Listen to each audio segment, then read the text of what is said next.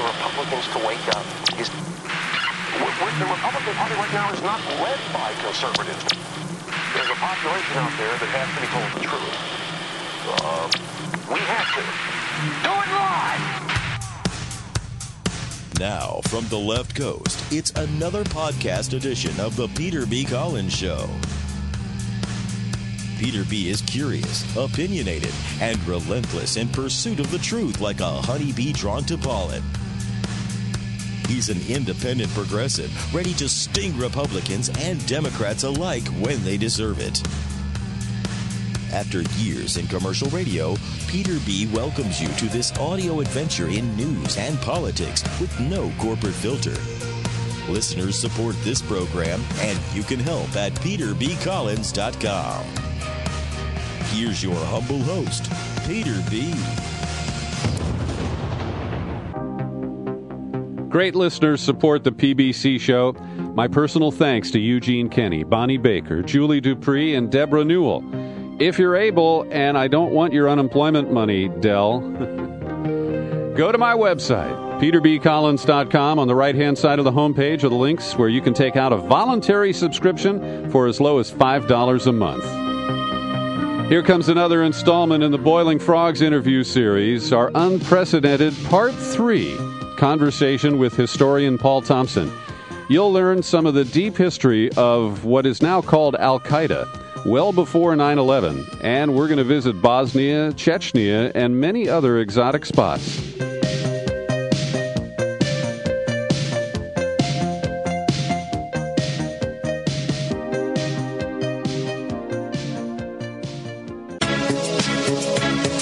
Welcome to Boiling Frogs.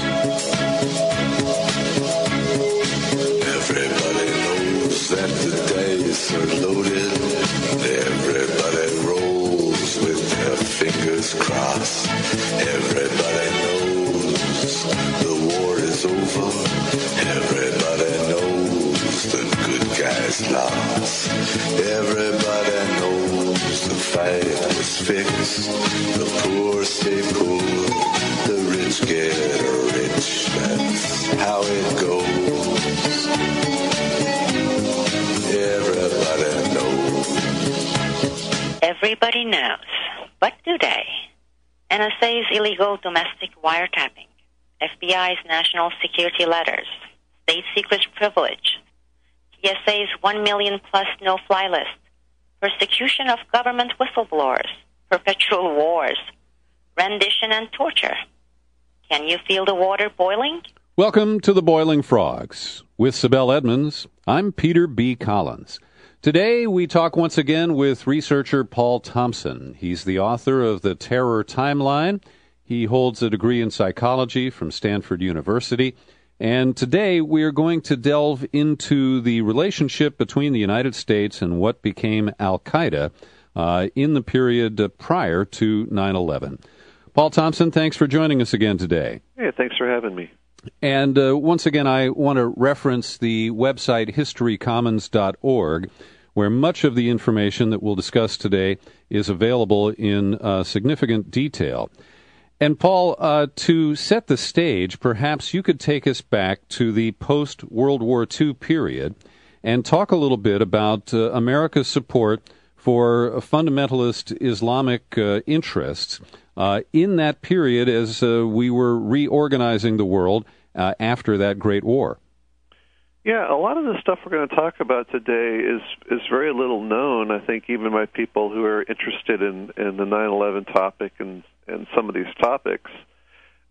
Robert Dreyfuss has written a really good book that shows that the U.S. support for fundamentalist Islam, and groups like Al-Qaeda goes way back, all the way back to the 1950s at least. And there's been, over the decades, there's been a really consistent policy of supporting these types of groups, because if you think about it, what the United States was really worried about in the Middle East and other regions was socialists or communists taking over. That was sort of, concern number one. And then concern number two was nationalist groups taking over, who might be very independent of the United States foreign policy and interests there. And they thought that these fundamentalist Islamic groups were politically conservatives. They were not really going to rock the boat in terms of their country's relationship with the United States, even though they might make life pretty miserable for women's rights and other things inside the country.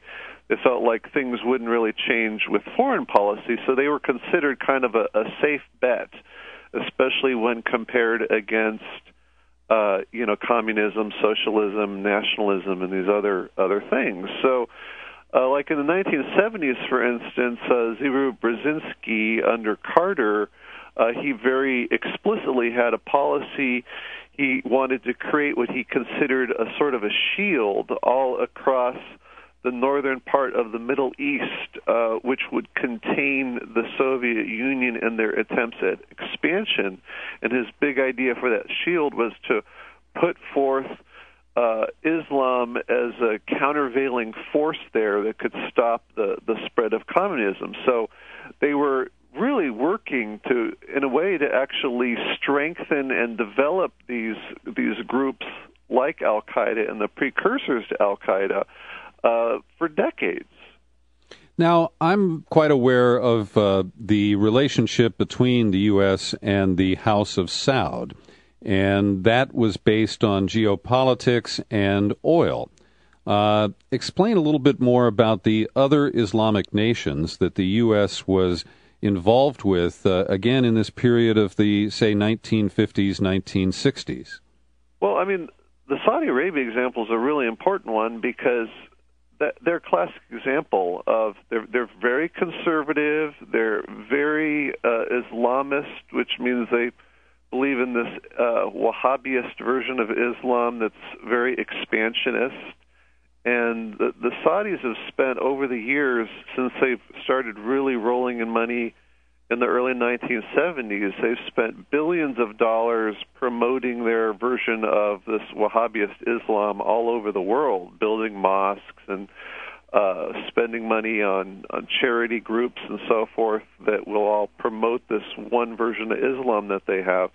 So that alone has been a huge influence, not only in Saudi Arabia, but practically every country of the world in which there is, significant Islamic supporters. And the United States was totally okay with that because they thought, here's a country that is not under any kind of threat of communism or joining some other kind of political bloc.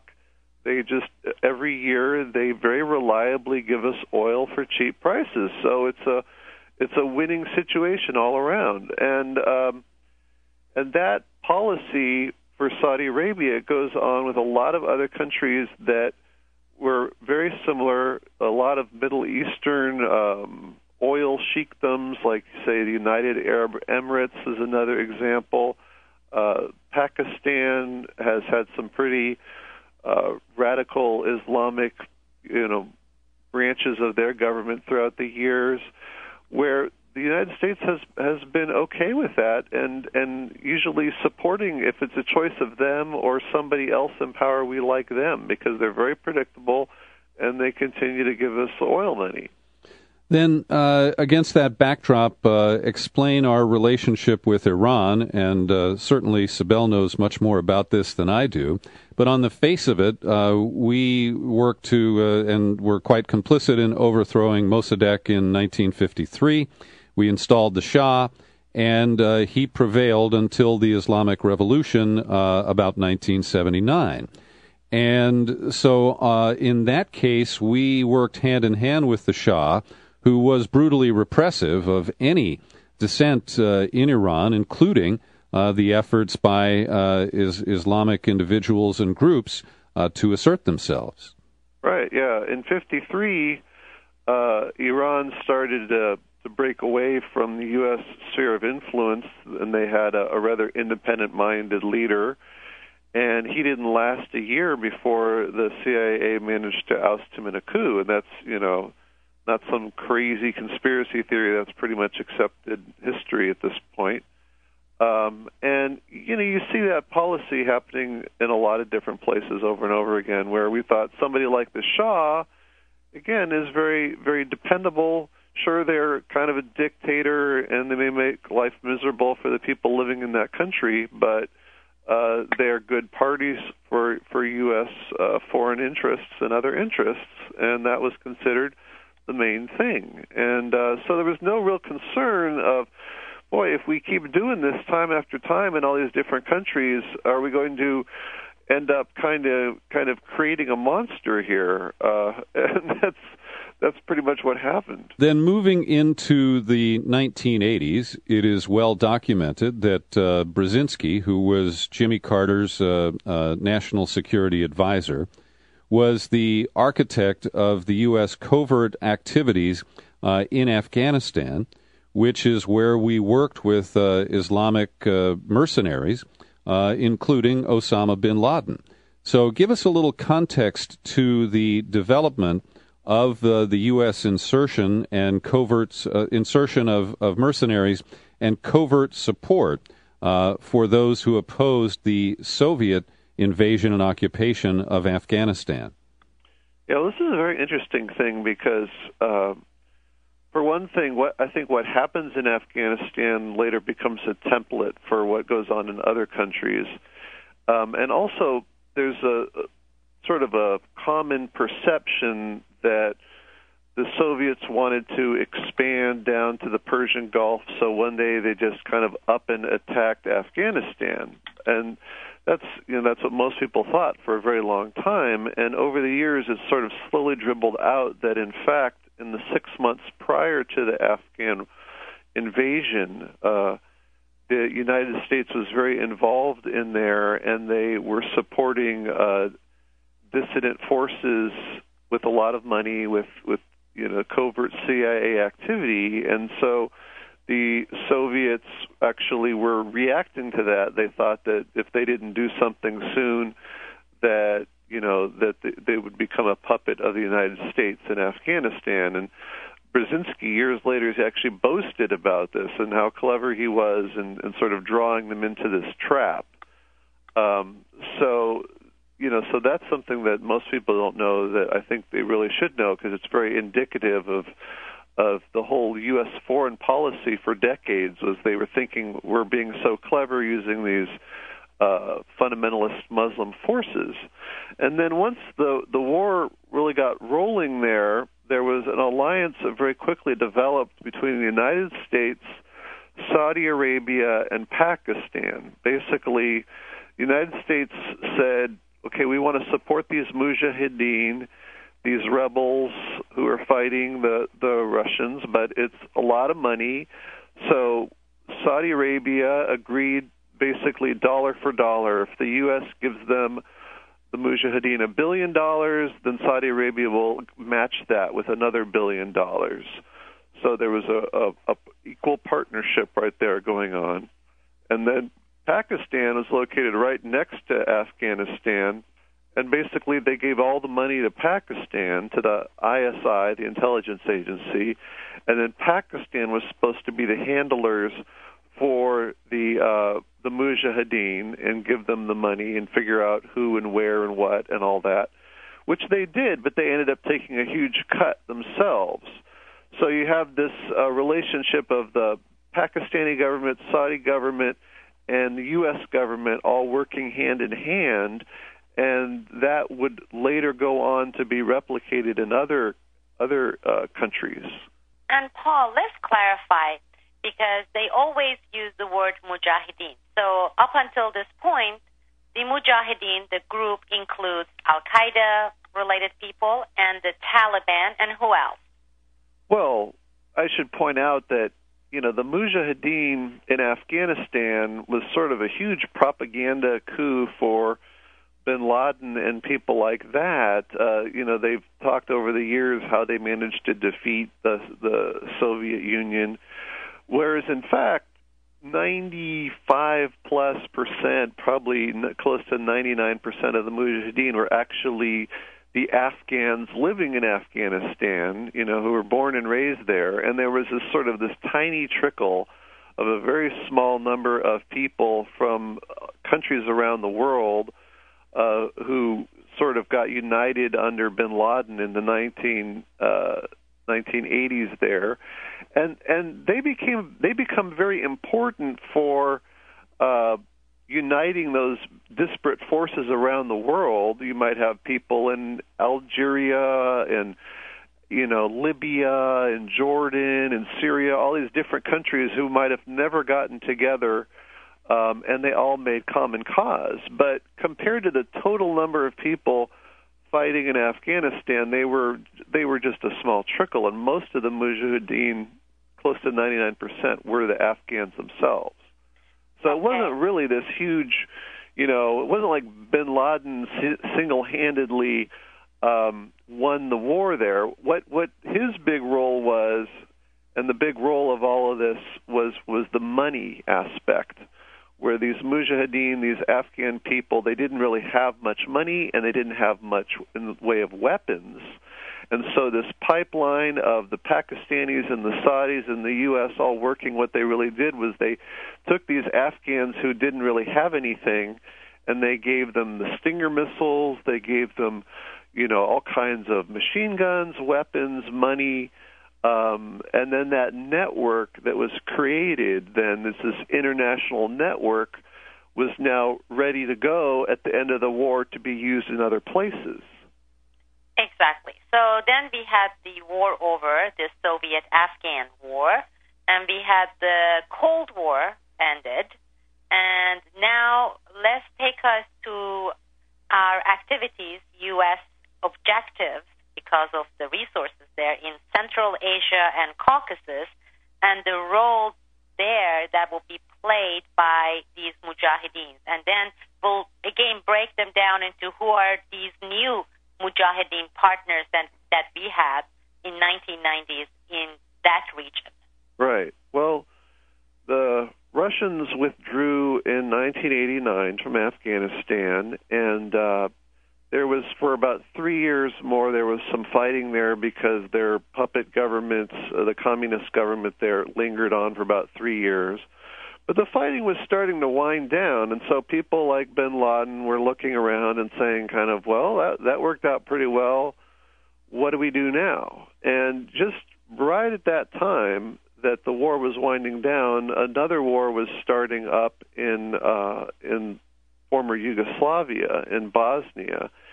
And so that whole network, and not only the bin Laden part, but the support of the United States, Pakistan, and Saudi Arabia, they pretty much just picked up their operation and moved the whole thing over to Bosnia. In fact, I found one article in a newspaper that didn't really name names, but it kind of hinted at saying that even the U.S. people who were responsible for interacting with these various forces were basically all the exact same people from Afghanistan, all the U.S. State Department officials and other officials. They just pretty much all changed their desks, over to the Bosnia front.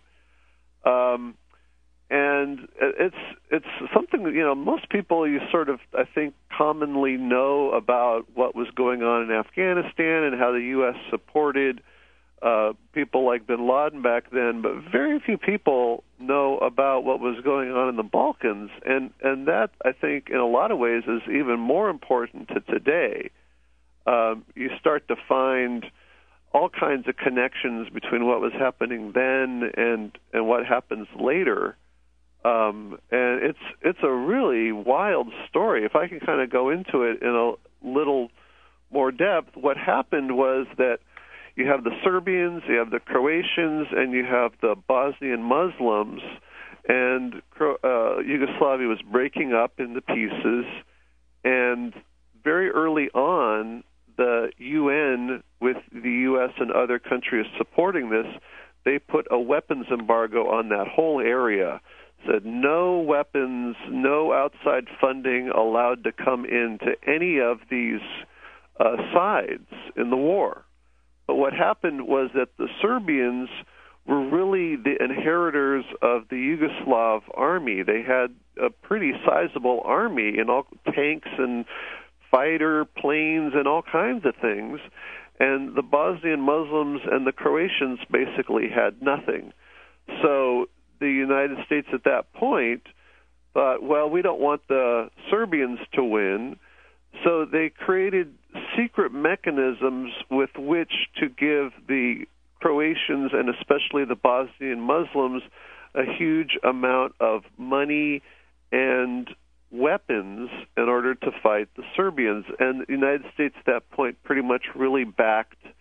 They said, we want the Bosnian Muslims to win and the Croatians to win, and we want the Serbians to lose, because the Serbians are still representing the forces of communism at that point. Right.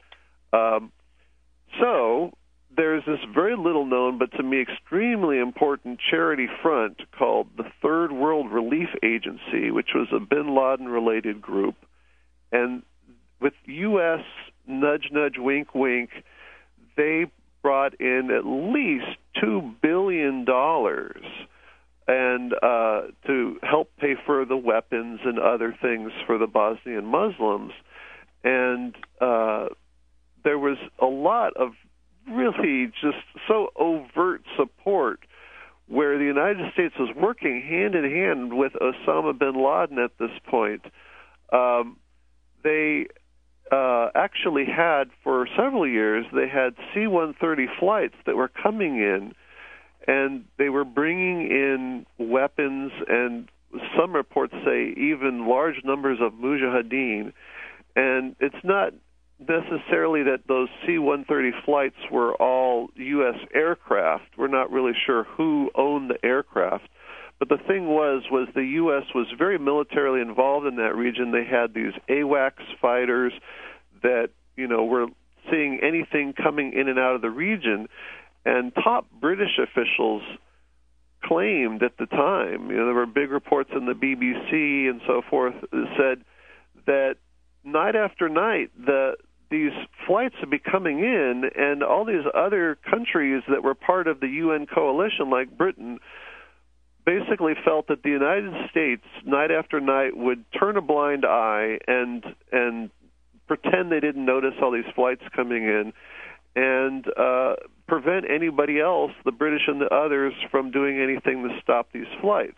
So they were obviously done. I mean, this went on and on and on for several years, with full U.S. knowledge that that this was sort of this weapons pipeline that was breaking the UN embargo. It was like this massive Iran-Contra affair type operation that was going on for years, and yet it never really broke in the United States. It never really became a big scandal the way the Iran-Contra affair did. Right, Paul, and I know that Turkey played a major role with those flights and also with the transferring both people, and these are the Mujahideen groups, but also weapons through Turkey. And in fact, Turkey issued thousands of passports to these Mujahideens that were from Algeria and Egypt and Jordan, who had basically come to places like Azerbaijan from their Turkey. And in fact, some of the Turkey's NATO planes were used to transport these people. Now, who at this point, are we talking about 1995, 1996 right now? Well, this really begins in 1992 and continues. The fighting remains hot in Bosnia all the way through about what you're saying, 95, 96. So who were the leaders for these Mujahideen groups? Were like Bin Laden, Zawahiri? Who were the key people for these particular operations? Well, it's pretty wild, because we now know the two big leaders are Osama bin Laden and Ayman al-Zawahiri, and apparently they had a very close personal involvement in all this. There was two Western reporters who actually met Osama bin Laden in Bosnia, where he was having a meeting with the Bosnian Muslim president there, and he was reportedly, they found out he was coming in on a weekly basis, and he actually got a passport, a Bosnian passport, and just couldn't be more directly involved. One of these reporters actually testified about this just a couple of years ago when they had the trial against Slobodan Milosevic in the Hague. And it's very little known. And in fact, when she tried to testify about this, the judge kind of cut her off and changed the direction of the hearings because nowadays it looks so embarrassing. At the same time that Osama bin Laden was directly so closely personally involved in this, the United States was, and they were having meetings with that same president, just as much as bin Laden was. So he's very involved. Now, then Ayman al-Zawahiri, he had a couple brothers who later got killed at the end of the 90s, but he and his two brothers were pretty much the ones who were put in charge for all of the 1990s of operations in the Balkans. And he was Zawahiri was based in Bulgaria, apparently. He had kind of a little safe haven there, and he was directing operations there for years, all the way through the end of the Kosovo War in the late 1990s. So those guys are very directly involved. And then here's something which I think is so fascinating, and not a lot of people know about this, is that there was a small mosque in New York City known as Al-Qifa, and it was kind of associated with the blind sheikh, Sheikh Omar Abdel Rahman, and who ended up getting life sentence for the World Trade Center bombing in 1993. But that Al-Qifa front was, and it was pretty much a front, an Al-Qaeda front, started in the 1980s as a way to get people who were really agitated and fundamentalist Muslim types in the United States to go and fight over in Afghanistan. And there was a sort of a channel of people, not a lot, but some few hundred people going from the United States over to fight in Afghanistan. And then when that war ended, this channel then directed its energy towards Bosnia. And it seems like at the time the United States really wanted some people who were from the United States to go over and kind of they were thinking that they're working for these Al-Qaeda type groups, but that they were also sort of being the United States' eyes and ears. There were even a group of about a dozen, it's believed, diehard Muslim special forces people who went over there as part of this whole Al-Qifa front, who then became trainers in Bosnia for the Mujahideen who were arriving and who were training them in U.S. military weapons techniques. So there was, things like that. Instead of going over there and actually taking current special forces who were actually in the U.S. military, they were getting these people who were recently retired, and so there's a degree of deniability there, but then you're still getting the same effect and making sure that these forces will be effective and well-funded and well-trained. And that's what we did. We did that for years.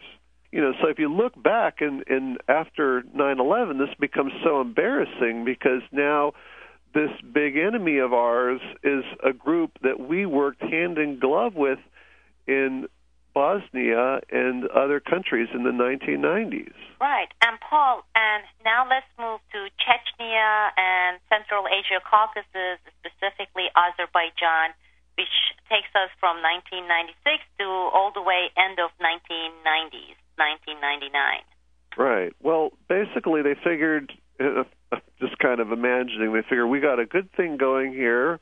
It's worked in Afghanistan. It's worked in Bosnia. Let's try it out in other places. And so this same network where you have the Mujahideen are kind of, they're the actual feet on the ground. They're doing the legwork, and they've got the support of bin Laden and other leaders like that. Zawahiri is another one. But they have the secret backing of Saudi Arabia and Pakistan, and then ultimately behind that you have the United States. They looked at other places where this could work as a model to get U.S. foreign policy interests achieved, and they just replicated the same process. A good example would be Chechnya, where that for starting in the mid-1990s, that became a real thorn in the side of Russia because you had a sort of a Vietnam-type situation where every year the Russian soldiers were going in there, and a lot of them were being killed fighting these fundamentalist Muslim forces in Chechnya.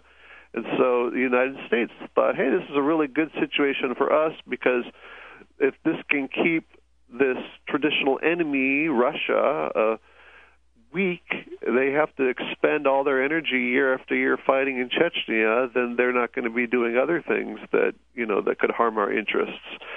So the United States was very happy to see that continue. And then Azerbaijan is another situation where you have, in the early 1990s, you have the breakdown of the Soviet Union, you have all these successor states coming up, and it seems like basically around 1993, the United States did not really like the successor state that was coming into Azerbaijan. And Peter Dale Scott has documented this very ably. He's a very intelligent professor from Berkeley who wrote a good book. Excellent work is done, you're right. Yeah, he wrote a really good book called The Road to 9/11 that documents some of this stuff. But you have even some of the figures like Richard Secord from the Iran-Contra affair and other dubious U.S. covert operations. They show up in Azerbaijan around this time. Then all of a sudden, a couple thousand mujahideen show up in Azerbaijan. There was a little-known war that was going on there between Azerbaijan and Armenia over this one disputed little area. And so the mujahideen came in there in several thousand and fought in that little disputed enclave. And then in the process, they destabilized the government of Azerbaijan, and it was replaced with, there was a coup, and the new government was pro-U.S. and very willing to sell all the oil, because that's a very oil-rich area. Not a lot of people know about this, but Azerbaijan was sort of the jewel in the crown of the Soviet Union's oil supply. And even in World War II, that was Hitler's sort of main target in wanting to attack the Soviet Union, was to get to Azerbaijan and get to all the oil there. So very oil-rich, and they suddenly become a U.S. ally. And so we see this process happening time and time again with this alliance, not really direct. And, it's not like bin Laden is flying to Washington, D.C., at least as far as we know. Well, Zawahiri was, okay. But, yeah, well, we can go into that, too. Yes. But, with sort of layers of intermediaries, you effectively have an alliance between the United States and al-Qaeda forces. Now, and this continues all the way till end of 90s.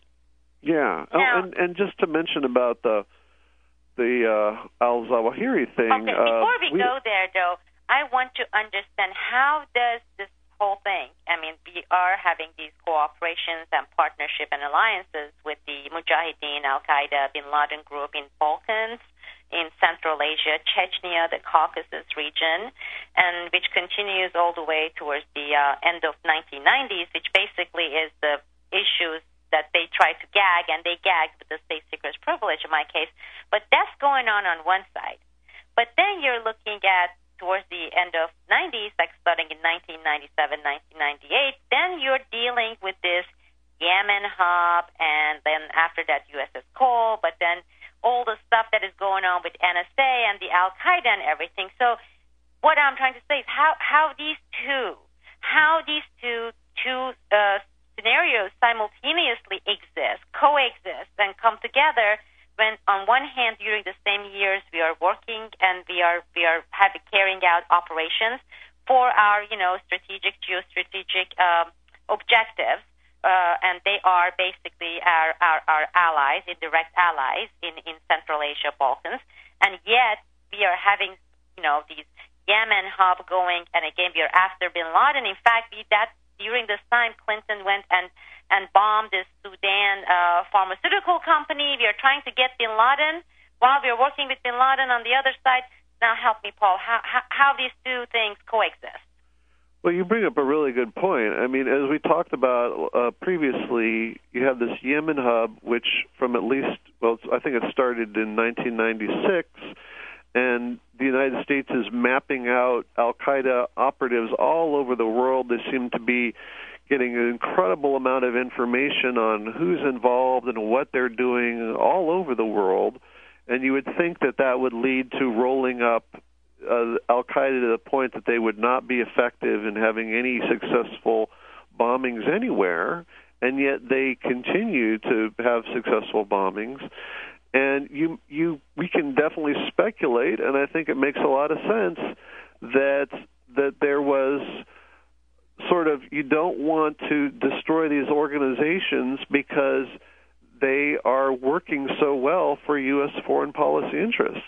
Like a good example that brings it right up into 9/11 is you have Zacharias Moussaoui, supposed 20th hijacker. We don't quite know what his role was, but he was doing something in the United States before 9/11, and he appears to have been very involved in Chechnya, and he was working there with this warlord named Ibn Khattab, who was a very close ally of bin Laden, who was a Chechen warlord.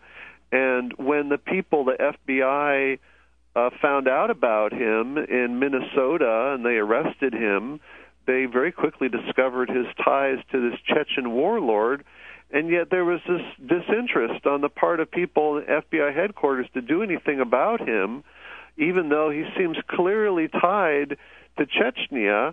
And if you look at the bigger picture, you could think that perhaps the people in the FBI headquarters, as opposed to the people in the lower levels of the FBI, they may have been given marching orders of, look at the larger geostrategic point of view here, that we actually, if there's some guy like Moussaoui who's going over and fighting in Chechnya, more power to him. We don't want to stop those people. We want those people to go over there and do that. You're right. Those pressures always came through State Department and the CIA. Even the higher level guys in FBI, they hated it, and it was the marching order coming from the State Department. You're absolutely right. And so if you look at 9/11 and who we think the key people are, you have, for instance, Khalid Sheikh Mohammed. He fought in Bosnia back in the early 1990s.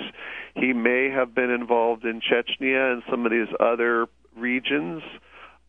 We know that he had a very high-level protection by the Pakistani government.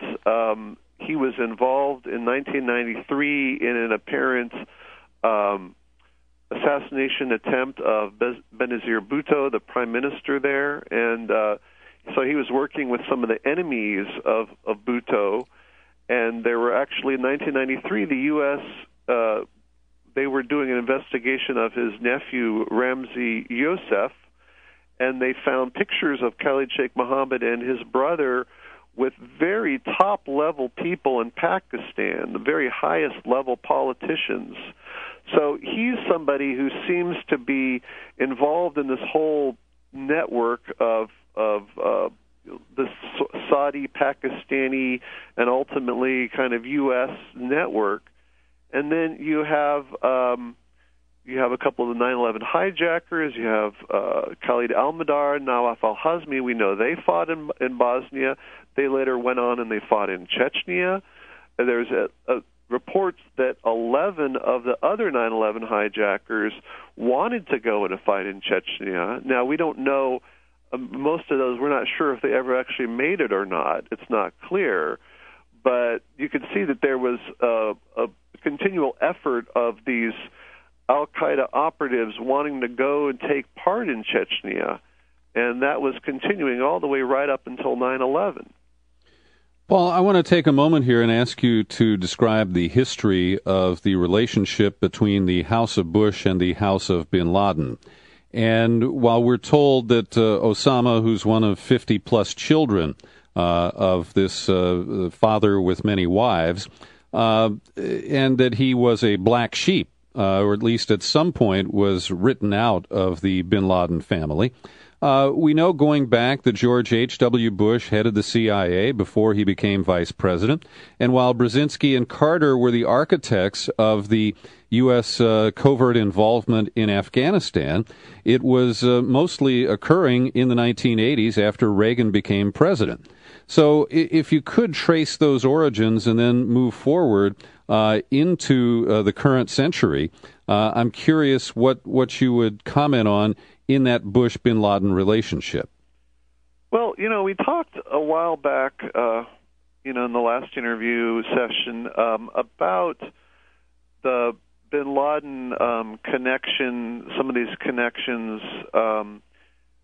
For instance, that there were these really rich billionaire Saudis and other oil sheikhs who are benefiting very much from the United States relationship and the flow of the oil going to the West, and at the same time they're dabbling in supporting groups like Al-Qaeda. There was this list that was eventually found in Bosnia, of all places, which I think is pretty significant, by U.S. investigators, called the Golden Chain, that listed about a dozen really powerful billionaire-type people who were secretly supporting bin Laden. And, people who were in the bin Laden family were included in this. All the way, there was a wedding, for instance, took place in Afghanistan about 6 months before 9/11 with bin Laden marrying off one of his sons, and a number of bin Laden's family members came over there and participated in the wedding. There's a lot of evidence that the ties with that family, at least a lot of the family members, was continuing. And so these other people that you have are these billionaires that I'm talking about are supposed allies of the United States. Like there was a incident that's been much talked about in 1999 when the United States found bin Laden in Afghanistan. They found he was falcon hunting. He was in this remote falcon hunting camp. They thought, this is a great place. We could drop a few bombs on him here, and you won't kill any children or innocents because they're just these people way off in this falcon hunting camp. But what happened was, it turns out, as they were looking at the data, that he was falcon hunting with half of the royal family from the United Arab Emirates, including some very high-ranking princes. And at the same time, the United States was involved in a big military deal to sell F-16 fighters to some of these same princes who were falcon hunting with Osama bin Laden. So we passed on the opportunity to drop the bombs there because we didn't want to kill these royal family members. So you have this really bizarre situation where, with the Saudi royals and with the bin Laden family and with other key, sheiks in the region, and then also with the Pakistani ISI, where these people are considered allies of the United States, and yet at the same time they're working very closely with bin Laden, who's supposed to be our enemy at the time. And Paul Thompson, another angle that is very interesting in the timeline relates to the Bank of Credit and Commerce International, BCCI. It was based in Pakistan. It was led by a man named Gaith Farone, who was very close to Jimmy Carter and to Carter's discredited former budget director, Burt Lance. Farone bailed out Lance's little bank in Calhoun, Georgia.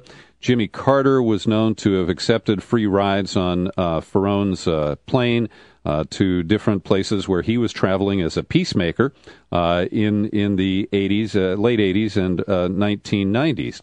And in the timeline is a citation in October of 2001 that Osama bin Laden, was seen at the London estate of Khalid bin Mahfouz, who was one of the major investors in BCCI. What can you add to explain some of these interesting angles? Well, BCCI is really wild stuff. It's one of those things where it just seems the truth is stranger than fiction. The Carter administration started to get involved in that. What really happens, you have to go back to around 1975, where in the wake of Watergate, there was all these disclosures about the CIA and their covert operations around the world, and all of a sudden the CIA was facing a lot of scrutiny, a lot of public exposure, and right at that time this group was formed, this very mysterious group called the Safari Club, who hardly anybody's ever heard about, but they were a group of really high-level elites, mostly Western elites, who wanted to continue some of these very, frankly, pretty blatantly illegal activities around the world. You know, you don't like a certain government, so you overthrow it. So they created this sort of alliance. French top foreign French ministers are involved in this. The Saudis are very much involved in this. Top U.S. officials, the Bush family is included in this. And so it seems what happened was they kind of created a network to do things totally off the books. And right at this time, the BCCI kind of just appears out of nowhere. It had only been formed a couple of years earlier, and suddenly it becomes one of the most popular banks in the entire world. It just grows exponentially, and then things get really interesting in the 1980s because Bill Casey, the head of the CIA under Reagan, he becomes very deeply involved with the BCCI. It's been reported in reputable Western sources. I think Time or Newsweek did a story on this, saying that he met regularly, Bill Casey, with the head of the BCCI, who would fly into Washington and meet him all the time. And at the same time that these meetings were going on, the BCCI was just operating like some kind of mafia organization where they were killing people right and left, involved in drug smuggling to the tune of billions of dollars, involved in illegal weapons shipments all over the place. And what finally happened was that in 1991, BCCI was just growing like an octopus, and they were a bit like a pyramid scheme, and they couldn't sustain the growth, and eventually they collapsed, and they were shut down in 91. And so this very functional network that was doing all kinds of who knows what covert operations and funding of covert operations. We know the CIA, British intelligence, Osama bin Laden, Abu Nadal, all kinds of dubious characters, Colombian drug lords, all had bank accounts at BCCI. And so it was just this conduit for wrongdoing just all over the world.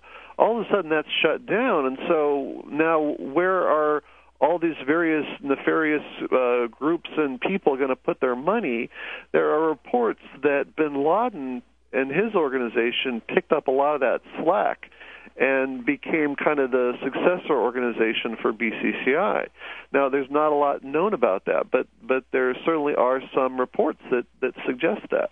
That's very interesting. It's just so convoluted. Paul, now let's go back to our topic with Zawahiri. And he's like, okay, when you guys don't come to me, I just come over there. He's been here several times. I know most of them are documented, and he's done some successful fundraising here, and we have some connections to Ali Muhammad. Please tell us all about it. Right. Well, you got to remember that going back in the 1980s, The United States couldn't be more supportive of the Mujahideen and groups like that. They're putting billions of dollars to support the defeat of the Soviets in Afghanistan. And so people would come over, these leaders of these very fundamentalist Islamic groups would come over to the United States and openly fundraise in the United States. Abdullah Azam, who is sort of bin Laden's mentor, and just as anti-Western, anti-U.S. as he was actually, there are reports he was actually considered a CIA asset back in the 1980s, and he would repeatedly come to the United States on both fundraising tours and to raise support for people who want to go and fight overseas. And like I said, this is all kind of tied into the Al-Qifa Front in New York, which ends up getting very directly involved in the World Trade Center bombing in 1993 and a whole bunch of other bombings and attacks in the United States. And then sort of in that picture, some of the other people who show up in the United States, one of them is al-Zawahiri. I think there's reports he first shows up in 1989. But then what's really interesting is you have the World Trade Center bombing happening in 1993, and then Zawahiri continues to show up in 1994 and 1995. He's working under an alias, but he comes in the United States and he's fundraising all over. And when he goes to California, he meets and apparently stays with Ali Mohammed, who at that point is a U.S. asset and apparently double or triple agent, and is somebody who's being monitored at the time. So we can see that even after, you would think, 1993, okay, this is something that a lot of people know, is that that World Trade Center bombing came within a hair of taking down one or both of those towers, and would have killed way more people than were killed in 9/11, because if the tower comes down, people don't have an hour to flee the building like they did in 9/11. So it would have been tens of thousands of people would have been killed. You would think that at that point, U.S. intelligence would say, oh, my God, this is terrible. We can't allow this kind of thing to go on. And they would immediately try to arrest anybody even remotely involved with that. But instead, we have these networks just openly continuing with the very same people, often people who are heavily implicated in the World Trade Center bombing, are able to go on and do their business for years afterwards in the United States in a very open kind of way. Absolutely. I have one last question. Actually, it's almost like a statement. I don't even know if it's a question. But with all these facts, can you imagine the United States ever wanting to put any of these guys in trial live? Let's say without, doping them after all the waterboarding and torture. It's okay, so bin Laden one way or another was eliminated or killed or died. But, if they put Zawahiri, if they capture him alive, okay, and if they were to put him on trial, can you imagine the comedy there? He will be talking about his many dinners and luncheons with all our big-name government people and everything he knows and everything he has done, all the operations that we have carried out together all over the world, like in Central Asia and Balkans. Right, or even look at Khalid Sheikh Mohammed. He's being held there in Guantanamo. There was some motion that there was an idea that he was going to be tried with some other people in the United States, and in the end they said, no, we're going to have only this military tribunal. I'm laughing, but it's a different kind of a laugh. I don't know how to describe. It's hysterical, but they put them out there. Okay, you can see, even by the pictures, you look at the guys, he's been waterboarded and doped and tortured. He has been electroshocked God knows how many times. But even with that, they don't dare to put this guy there on the stand. Same thing with Ali Mohammed.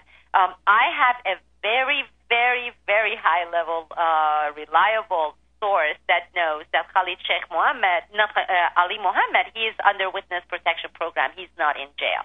Right. And the reason they know is because part of his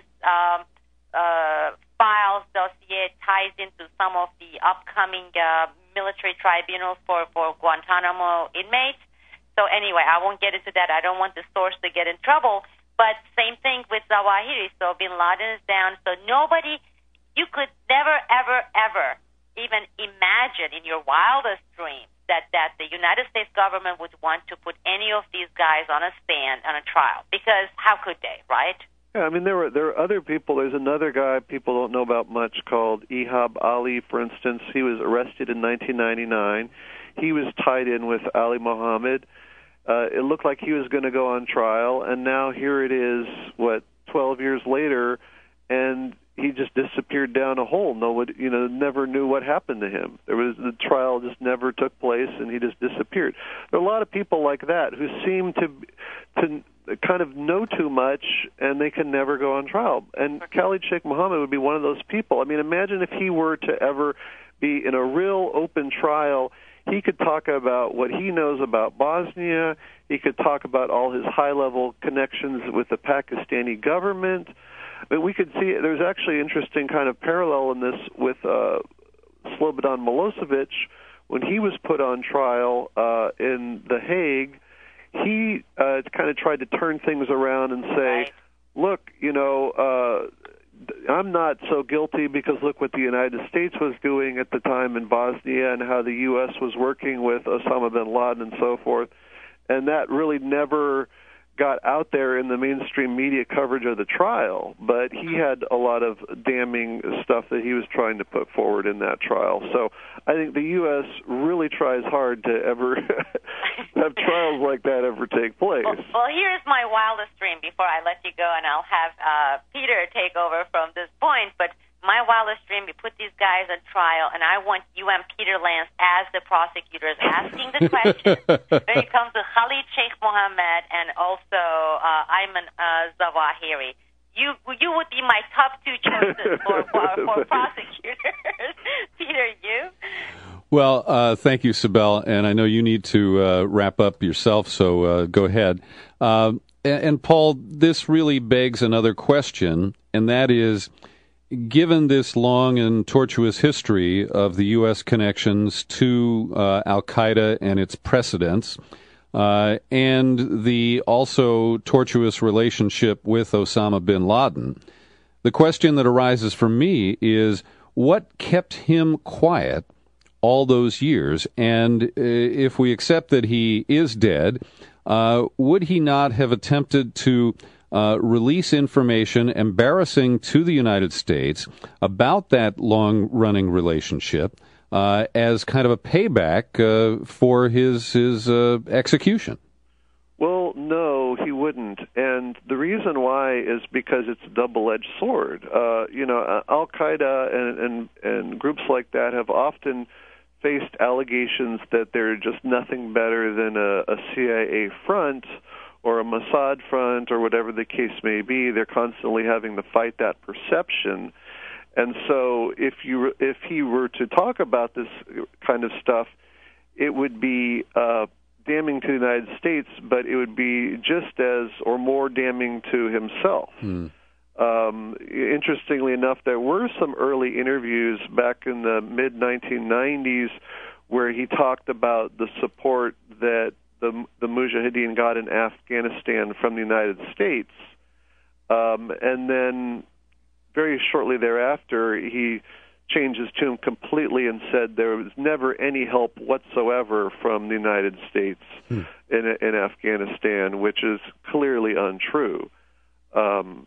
That not only he didn't get any money or support, but none of the people fighting there ever did, which is clearly untrue. So he obviously saw how damning that kind of, those kind of disclosures are for his own credibility. So it ends up becoming kind of a conspiracy of silence where both sides benefit by keeping this whole covert relationship a secret. Very interesting, and I do understand that point, and that his devotion to his own image as a jihadist leader would prevail over his desire to settle a score with the United States. And so I guess that's the legacy that he chose. Well, Paul Thompson, this is fascinating. I want to thank you for your expert commentary. And again, direct people to the website historycommons.org, where you can find out a great deal more about... though, before we finish, sure. I kind of had on the agenda talking about the Pakistani ISI. Would it be all right if I say a few things on that? Oh, yeah, please do. Go ahead. Yeah. Well, if we look at these networks where the United States and the Saudis and the Pakistanis, there was this network of the Saudis and the Pakistanis working together, I think there's a lot of evidence, actually, that network then turned around and was directly involved in funding and creating the whole 9/11 attack. There's, I think, credible evidence that the person who is the head of the ISI at the time of 9/11, a guy named Mahmoud Ahmed, there are media reports that he directed about $100,000 to Mohammed Atta in the United States using an intermediary of a guy named Saeed Sheikh. And you not only look at that, but you look throughout the years that there have been many attacks that have been directly supported and often planned by the ISI. Just in recent years, there was an attack in Afghanistan. The Indian embassy was blown up in 1998. 50 or so people were killed there. According to the New York Times, other high-level sources, the U.S. intelligence had phone intercepts showing that the ISI was behind that attack, even though it was really blamed on al-Qaeda-linked forces. Then you have 1998, you have the Mumbai attack in India, killed about 150 people. Very good intelligence there as well that the ISI was behind it. There's a person on trial in the United States right now named David Headley, who was involved in that attack, and he is testifying just in the past few weeks that he was getting all his orders from the ISI. Prior to 9/11, this goes all the way through the years where the ISI has funded attack after attack. They've often been the ones who've actually organized and trained the people involved. And I see 9/11 attacks as being part of that pattern. Well, I think that's a very interesting line of thought. I just wanted to make a quick correction. You said 1998. Mumbai was in 2008. 2008, yeah. Sorry. But everything else you said was accurate there. And I agree that the real unexplored angle is the double game that Pakistan has been playing with the United States for at least 20 years. So we have this crazy situation where all the way up until the current day now, we have these networks that were established going back to the 1980s, if not before, with the Saudis and the Pakistanis, who are supposed to be our close allies. And they, in turn, support these al-Qaeda-like groups. And we continue to give, for instance, Pakistan, I think since 9/11, we've given them $20 billion in aid, and then they turn around and support, they train and fund the very people who go off and fight U.S. soldiers in Afghanistan. So this whole craziness that we've been talking about today that goes all the way back to the 1950s, it seems to be continuing all the way up to the current day. Most people don't know about it. I think if people did, they would be outraged. Well, we're doing what we can to help inform more people, Paul, and I do appreciate what you've brought us today, a lot of fascinating information that should be of interest to the corporate mainstream media in this country. But gosh, they've got Casey Anthony and other really important stories to pursue. Thank you, Paul Thompson, and appreciate the work that you do. Okay, thanks for talking.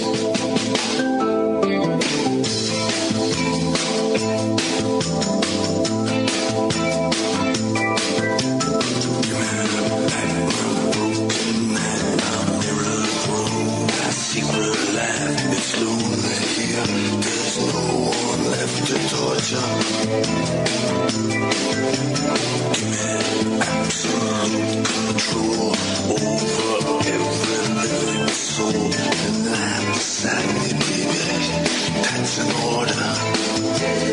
the only tree that's left, stuffed up the hole in your culture. Give me that back burning wall, give me a star and St. Paul. I've seen the future, brother. It is murder. Leo Cohen and the future. The future. Well, that depends on us. Thank you for joining us. We'll be back soon with more Boiling Frogs interviews.